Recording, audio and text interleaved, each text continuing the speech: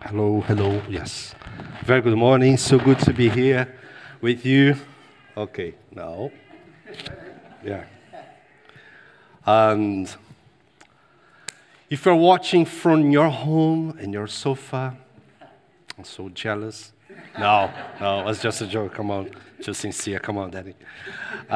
So good to be here with you guys again to talk about Revelation. We are in chapter 10. So let's open our Bibles in Revelation chapter 10. And if you're watching from home, you are more than welcome to keep your Bible open. It's a very short chapter, just 11 verses. And let's pray. Lord, we love you and we need your word. Please help us, Holy Spirit, to understand your message this morning, not only to our brains, but to our hearts and families. Increase our faith, Lord. Reveal for us the treasures behind the scriptures this morning. In Jesus' mighty name I pray, amen. Amen. We are in this series of, in the book of Revelation, the Bible. If you're watching this service by the first, second, third time, in this church, we preach in series. We had many series to expose the Word of God. So we had the parables, Nehemiah, and we are in this series in the book of Revelation. We are in the chapter 10. Revelation is very polemic book in the Bible and full of symbols, very symbolic. We had many lessons here last week with Ken, great teacher. I feel, what's the word? Hypnotize? I feel focused when Ken is preaching. Yeah, that word. When Ken's preaching is amazing because I keep looking for the PowerPoints and I love it. I just love it. So again, it's my privilege to preach the Word of God to you this morning. Now, sometimes it's easy for us when we read the Bible and all these stories that we have in the Bible, oh, David and Goliath, or Jesus and the disciples, and all of them, even Revelation, we know the end. We just turn the page. Okay, so I don't know, Daniel and Lion's Den. Come on, Daniel, don't be afraid. The next page you'll be saved. Or Dave run away from Saul, the king. Relax, David. I know the end. I watched the film. But the guy there, he didn't know the end. Okay, he was in the middle of that trial, full of fears and anxieties and uncertainties and all the stress of the moment. He was living that moment. And it's the same in Revelation. So when we read the Bible, it's always nice when, I don't know, if you can take this time machine, go back to the past, and put yourself in their shoes to understand the impact of that scripture and that word for you. It's like when all of us, I think, we watched Back to the Future. So was my favorite. So there's a musical in London. We have to go to see. We are now in this time machine back into the first century. Can you imagine yourself and your family being a follower of Jesus in the year 1995? Probably was the time where or when Revelation was written. And we're there now. Okay? You are in some church in the first century. What was happening? Persecution. Now, persecution is something that it is happening now. I shared a few weeks ago, 53 countries or 55 countries across the globe pursuing Christians. Around 340 million Christians under persecution. We are in Europe. We are here in the Western culture. It's another kind of persecution. But on those days, in the first century, the Roman Empire, they were killing everybody who was confessing the name of Jesus Christ. So if you are in the year 90, 91, 92, 93, 95, live in a city like, I don't know, Ephesus, probably. When John, this guy who wrote Revelation, he he was pastor in Ephesus as well, like Paul was or Timothy was. It was a very important church, and they were under persecution. Maybe the meetings in hiding places or an underground church, and the Romans and the soldiers killing everybody, you were there. Now, if you were there, and if you were, I don't know, let's say 50 years old, 40 years old, 60 years old, maybe, let's say, you were raised in the church.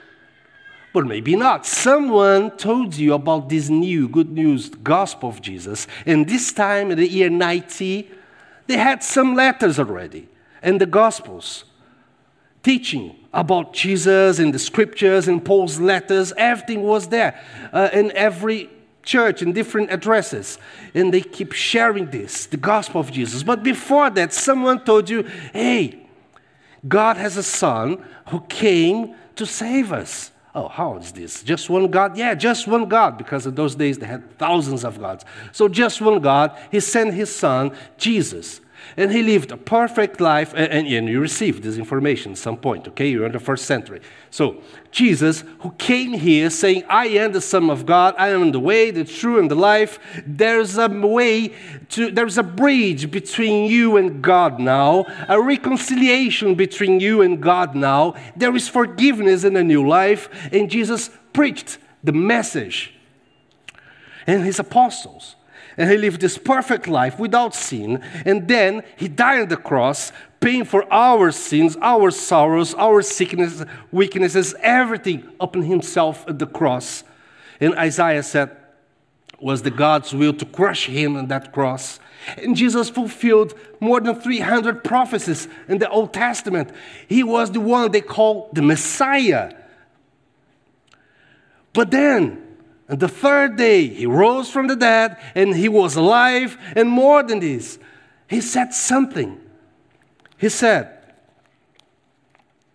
and John, the same guy who wrote Revelation, do not let your hearts be troubled. You believe in God, believe also in me. My Father's house has many rooms.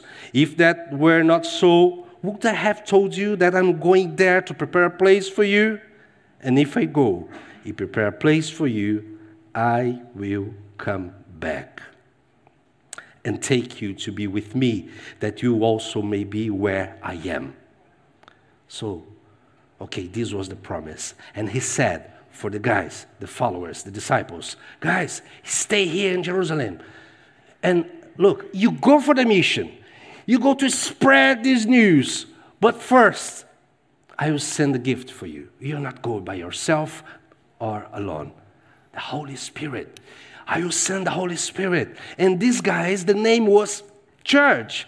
And this church received the Holy Spirit, and they spread the news of the gospel of Jesus Christ, saying there is one Kyrios, the Greek word, one Lord only, Jesus, and he is coming back. So when you received this news in the first century, you felt forgiven and loved, and okay, I'm going to heaven because Jesus Christ is coming back. But now, it's already in year 90. Jesus hasn't returned yet, and you are there waiting. And this underground church being persecuted.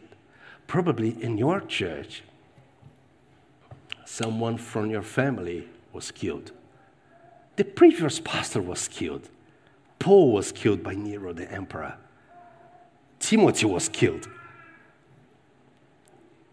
John, the last apostle, is really old now. And you keep reading. And actually, they just start to write that letters in the gospel because Jesus was taking too long to come back. And then, okay, we need to teach the next generation because we thought Jesus was coming back. He hasn't returned yet.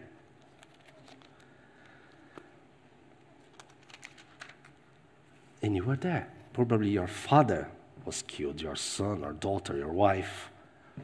The pastor was killed in that church. And the Roman Empire in the year 90 or 95 was so strong. And the next years, until the year 135, was the maximum of the power and splendor of the Roman Empire. Where is this kingdom that Jesus talks about? Now, some scholars, they say that John passed away in the Isle of Patmos. And the other guys, they say, no, John went back to Ephesus.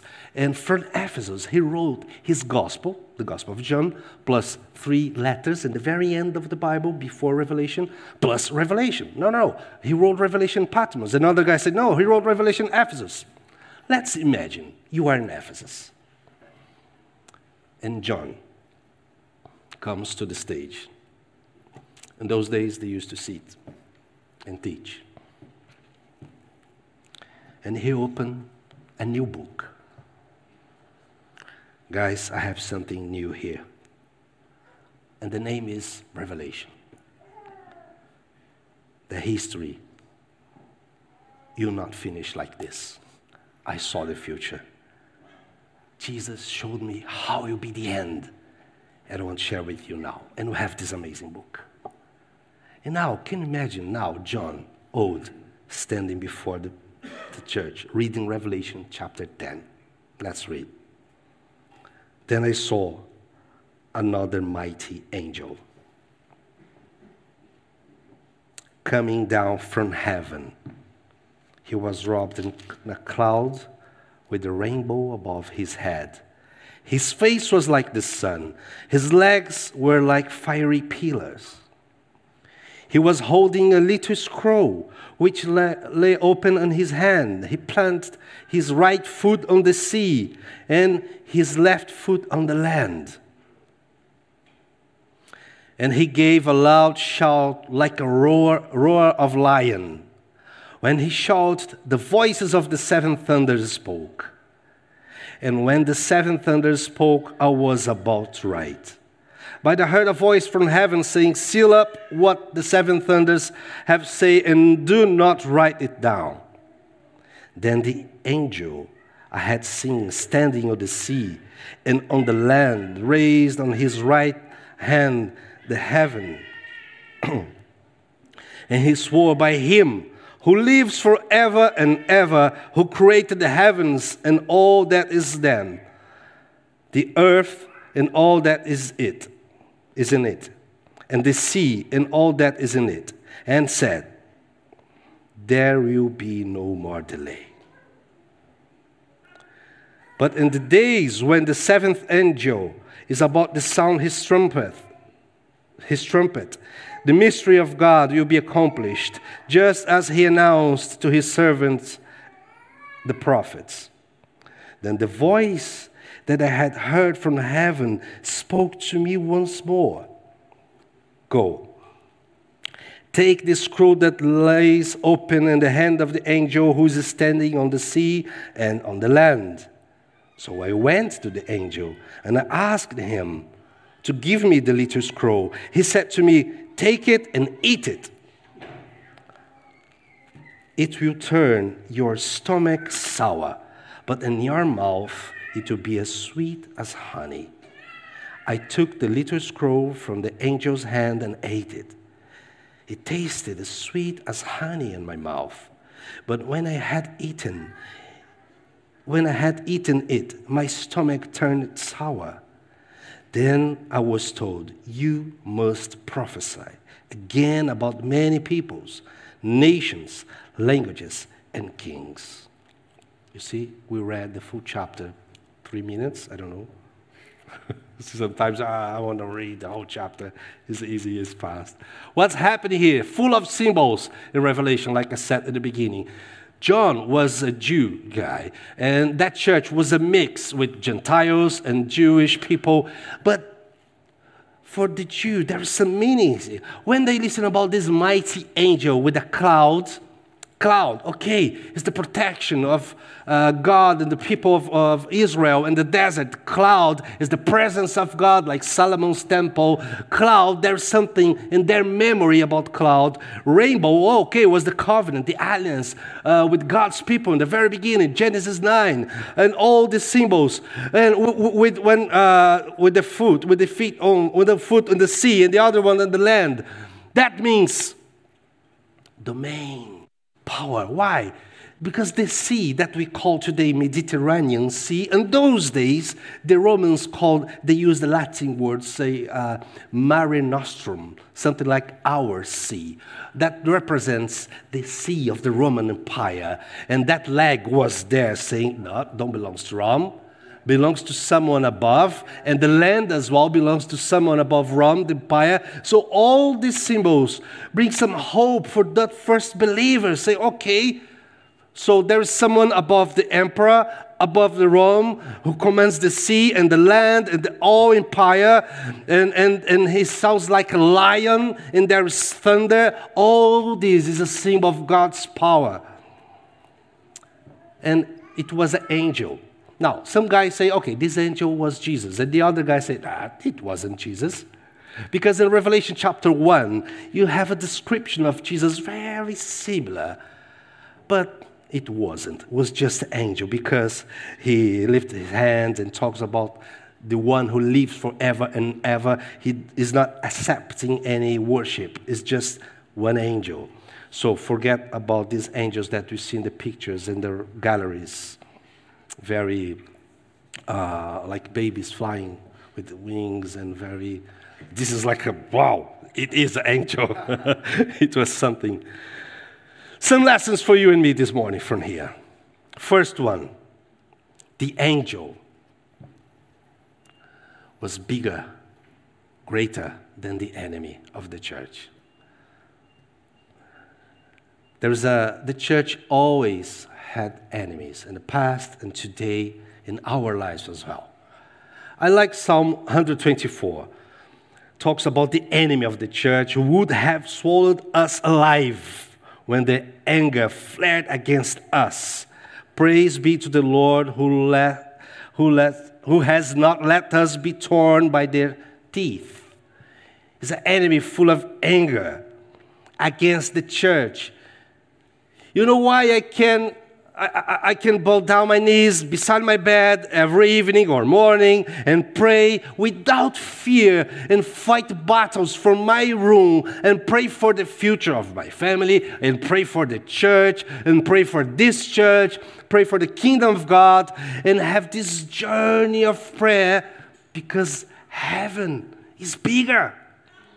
Because there is someone bigger than the enemy. Thank you, my darling.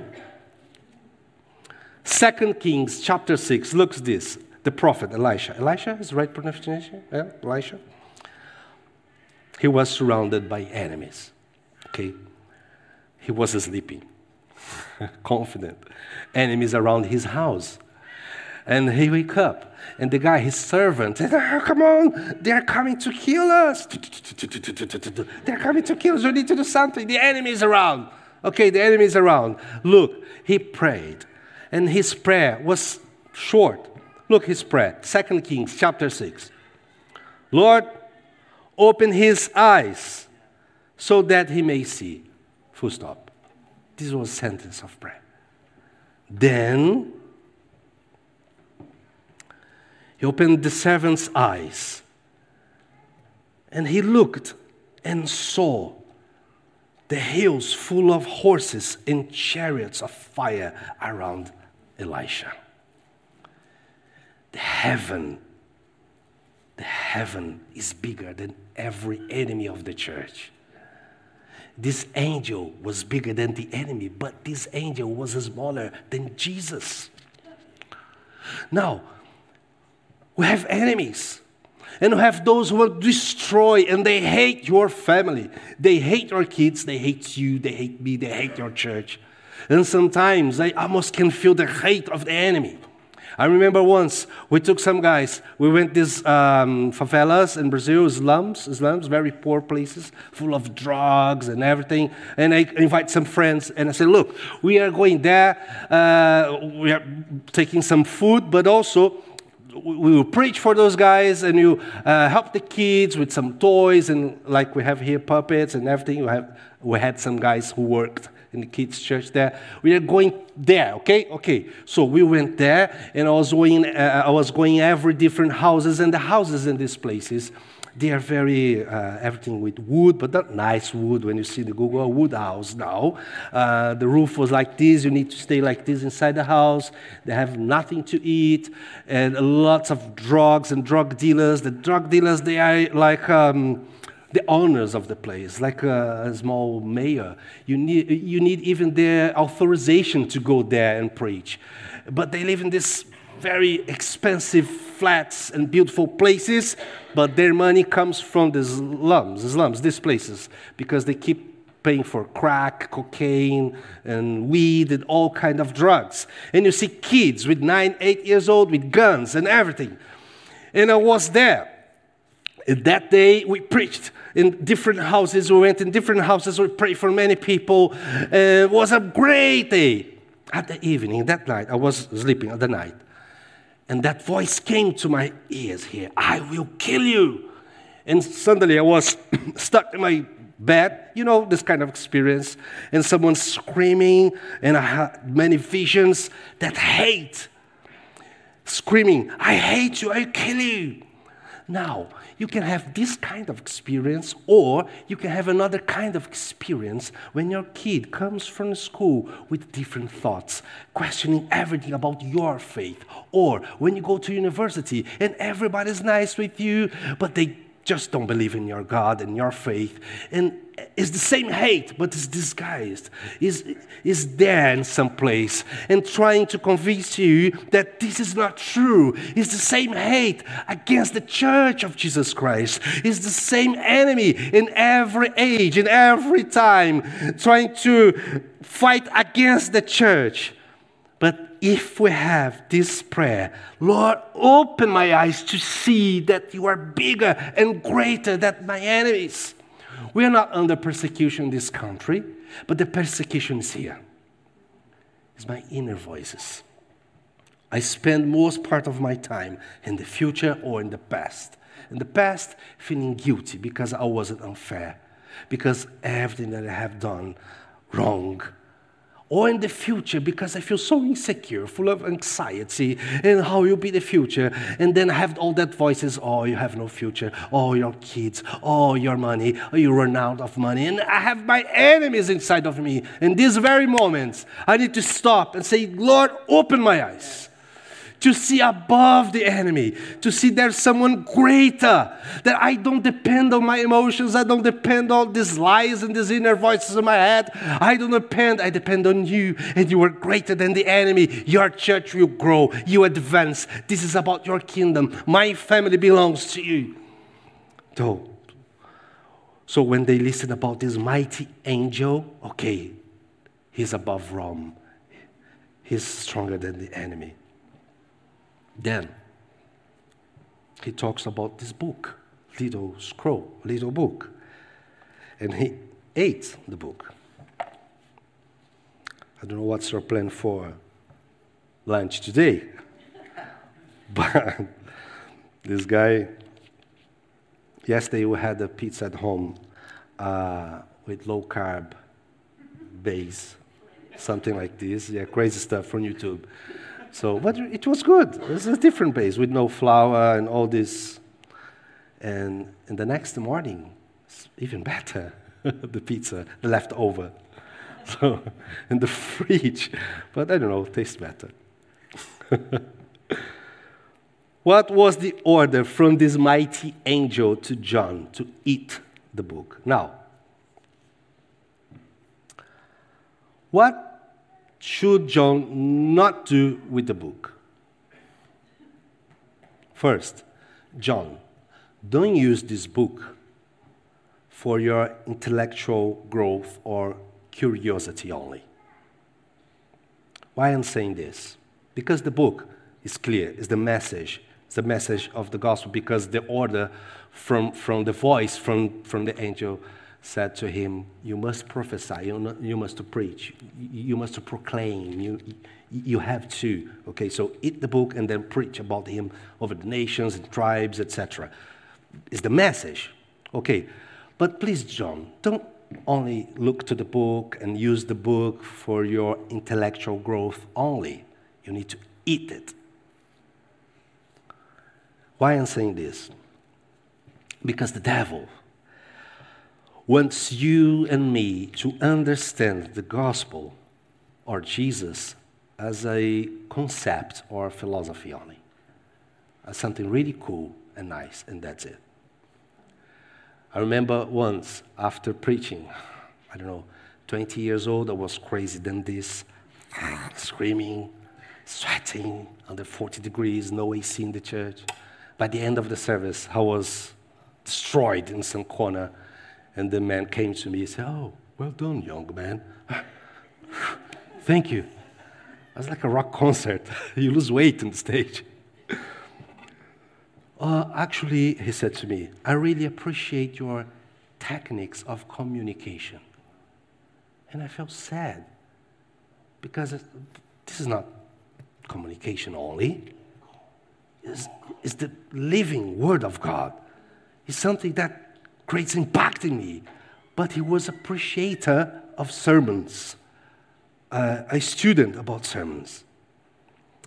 We had this in the past, in many eras, different eras, the devil trying to make us or people to understand the message as something really cool, or philosophy, or a concept, or an idea, but not the real powerful message of the gospel.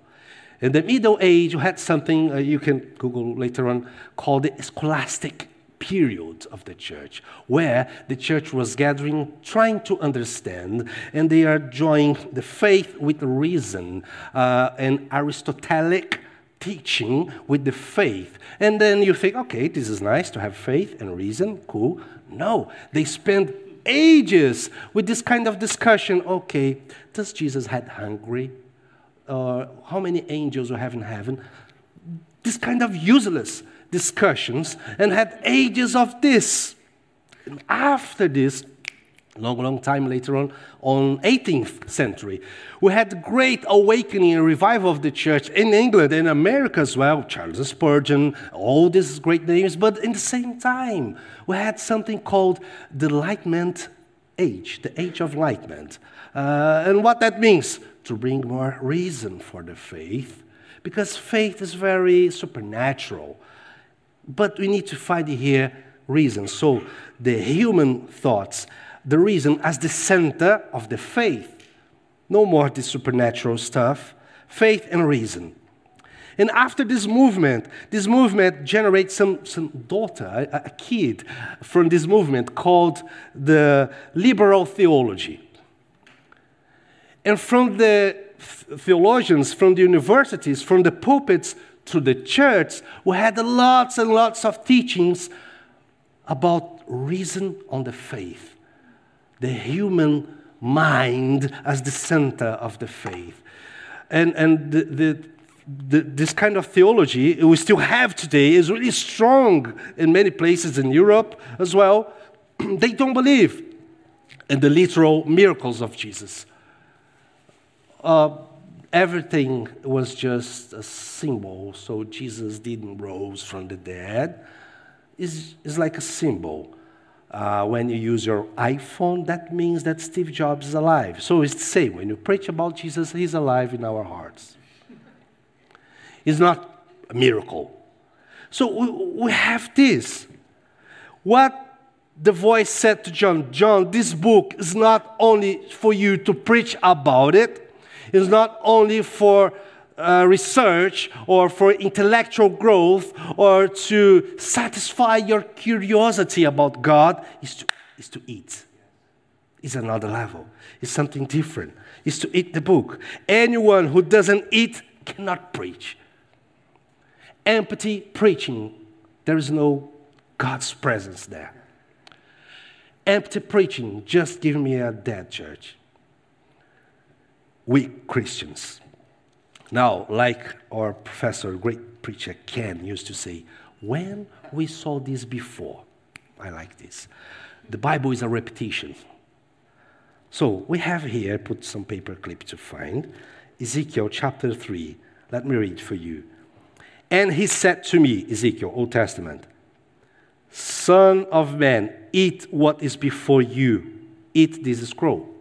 Again, God asking to someone to eat the book, the Bible, the scroll. Then go and speak to the people of Israel. So I opened my mouth, and he gave me the scroll to eat. Then he said to me, Son of man, eat this scroll I'm giving you, and fill your stomach with it. So I ate it, and it tasted as sweet as honey in my mouth. The same, like John, the same thing. And we have another guy here called Jeremiah, chapter 15, verse 16. He said, When your words came, I ate them. They were my joy and my heart's delight, for I bear your name, Lord God Almighty. What the Bible is saying,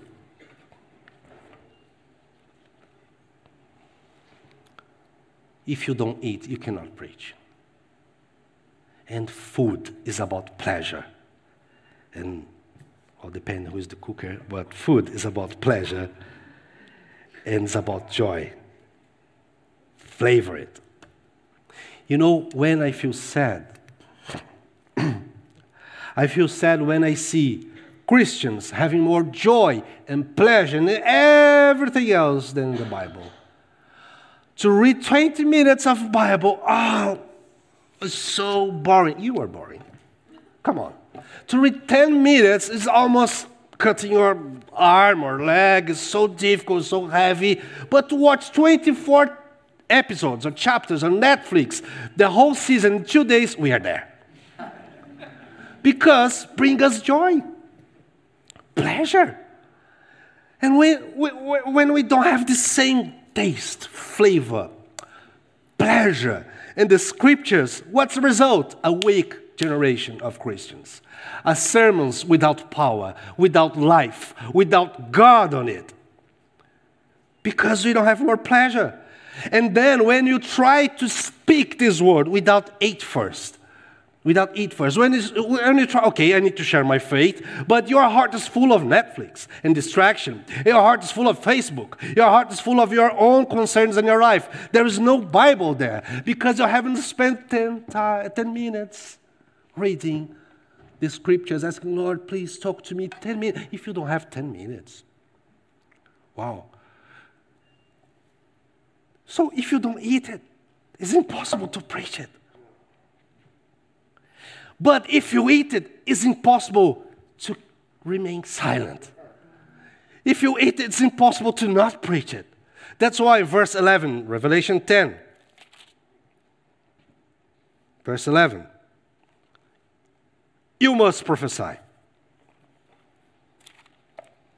Because everything that gives us pleasure, we talk about. The main thing that we talk about in too late is because give us pleasure. We talk about food, we talk about movies, we talk about traveling, we talk about money and jobs and everything because give us pleasure. It's the same energy, it's the same intentionality, it's the same focus in the God's Word.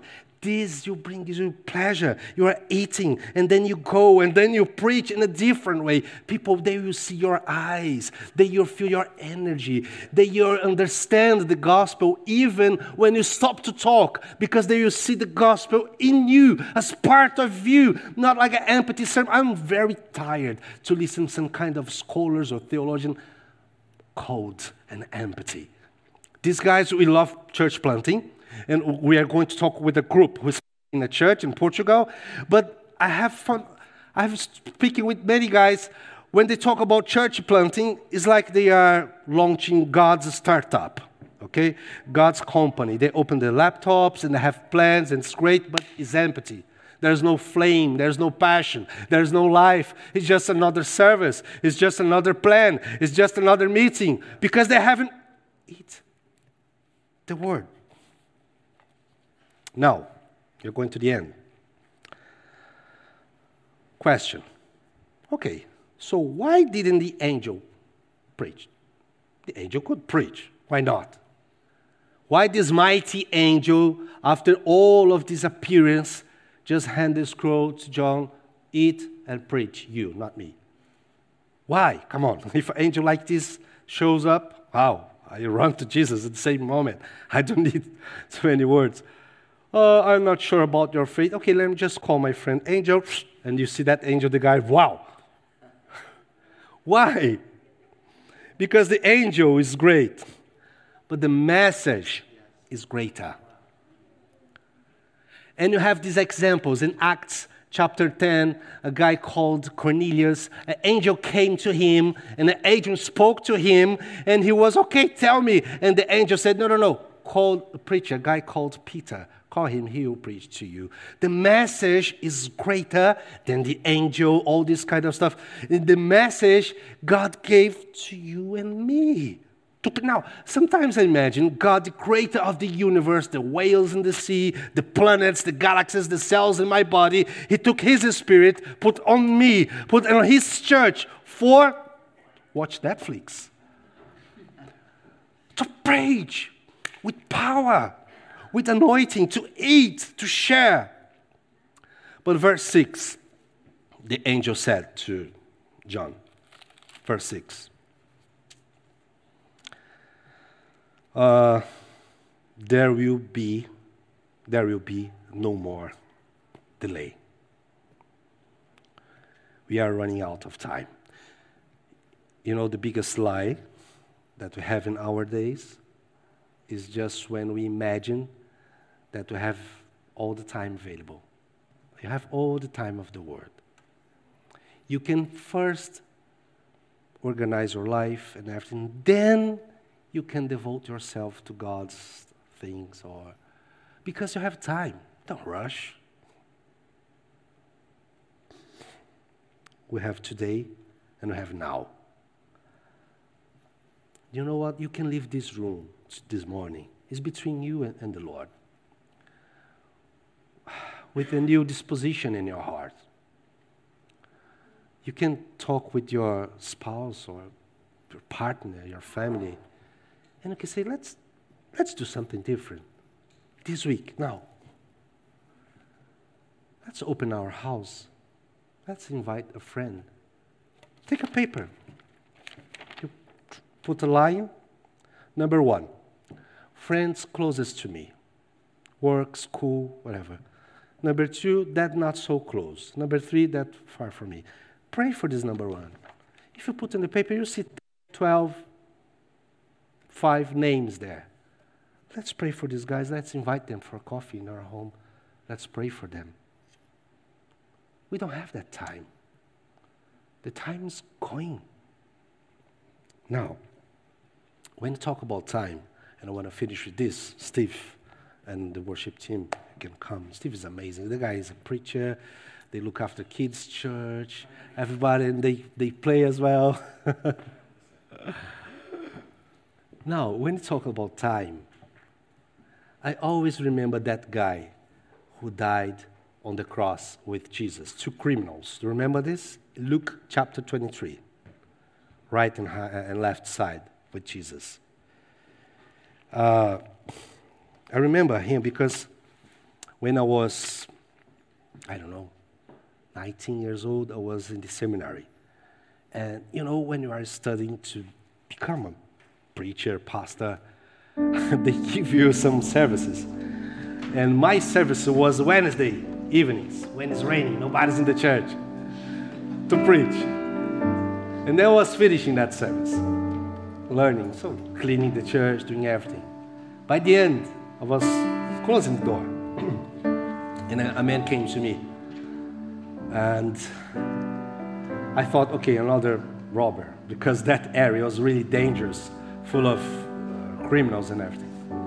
And the guy came to me and he said to me, he even said nothing. Oh, good evening, hello, excuse me, nothing. He just said to me, hey boy, do you really think that God can forgive me? Well, the first answer, yes, but then I was, why this question? Who is this guy? Okay, yes, I really believe in this. Why? And he, just make short, he shared his life with me. He was on the opposite side of the road, and the bus stopped waiting for the bus, and he was listening to the sermon, the preaching. It was me, 4 people in the church, and the guy outside. And I was preaching about There is life in Jesus, salvation, forgiven. You can be forgiven. And he said, I was raised in church. When I became 18 years old, I left the church and I started to hang out with friends and drugs and alcohol and everything. I had every kind of sexual experience you can imagine. I gave myself to the sin. And I spent my life, years and years of my life. A few months ago, I received a prescription result from the doctor with HIV. I know, I don't have time. I'm having drugs and all of this, but now it's different, but these years ago was hard. And he said to me, I was in the bus stop going to my sister's house to see her. We are having a celebration with friends and family, farewell. Do you really think God can forgive me? Do I have a chance? In that moment, I was talking with a criminal beside of Jesus on the cross. In Luke 23, he said to Jesus, remember me. There is nothing good to remember about the criminal's life. Remember what? Your sins? When you lied for people, when you're stoning them. You see, if we are lost, it's not because of our past. It's because of our present. The guy next to Jesus, he had no past, a good one. But he had that moment. Jesus was there. Wasn't the Jesus performing miracles, walking on the waters, nothing. It was just Jesus dying on the cross. And if that love in the cross isn't enough to touch your heart, it's not miracles. It's not me here talking. Who you touch your heart? It's Jesus' love. After we prayed, he left. I don't remember his name, but they'll never will forget his face. If you're watching this in the camera, if you are here this morning, you have now to come to Jesus. Forget about your past, your mistakes. If you feel guilty, you have Jesus now. There is no time. God's judgment is coming. God's love is available. Jesus Christ will return someday. He will be back. And now you are responsible for this information you have. You need to take a decision. Surrender your life to Jesus. Give your heart to Him. Let's pray. Let's stand.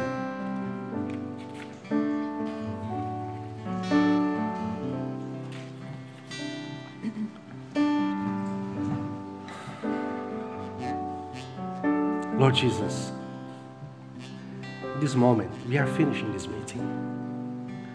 But your Spirit can keep talking with us. Please, Lord, those who are watching on this camera, maybe they feel dry and distant from your love.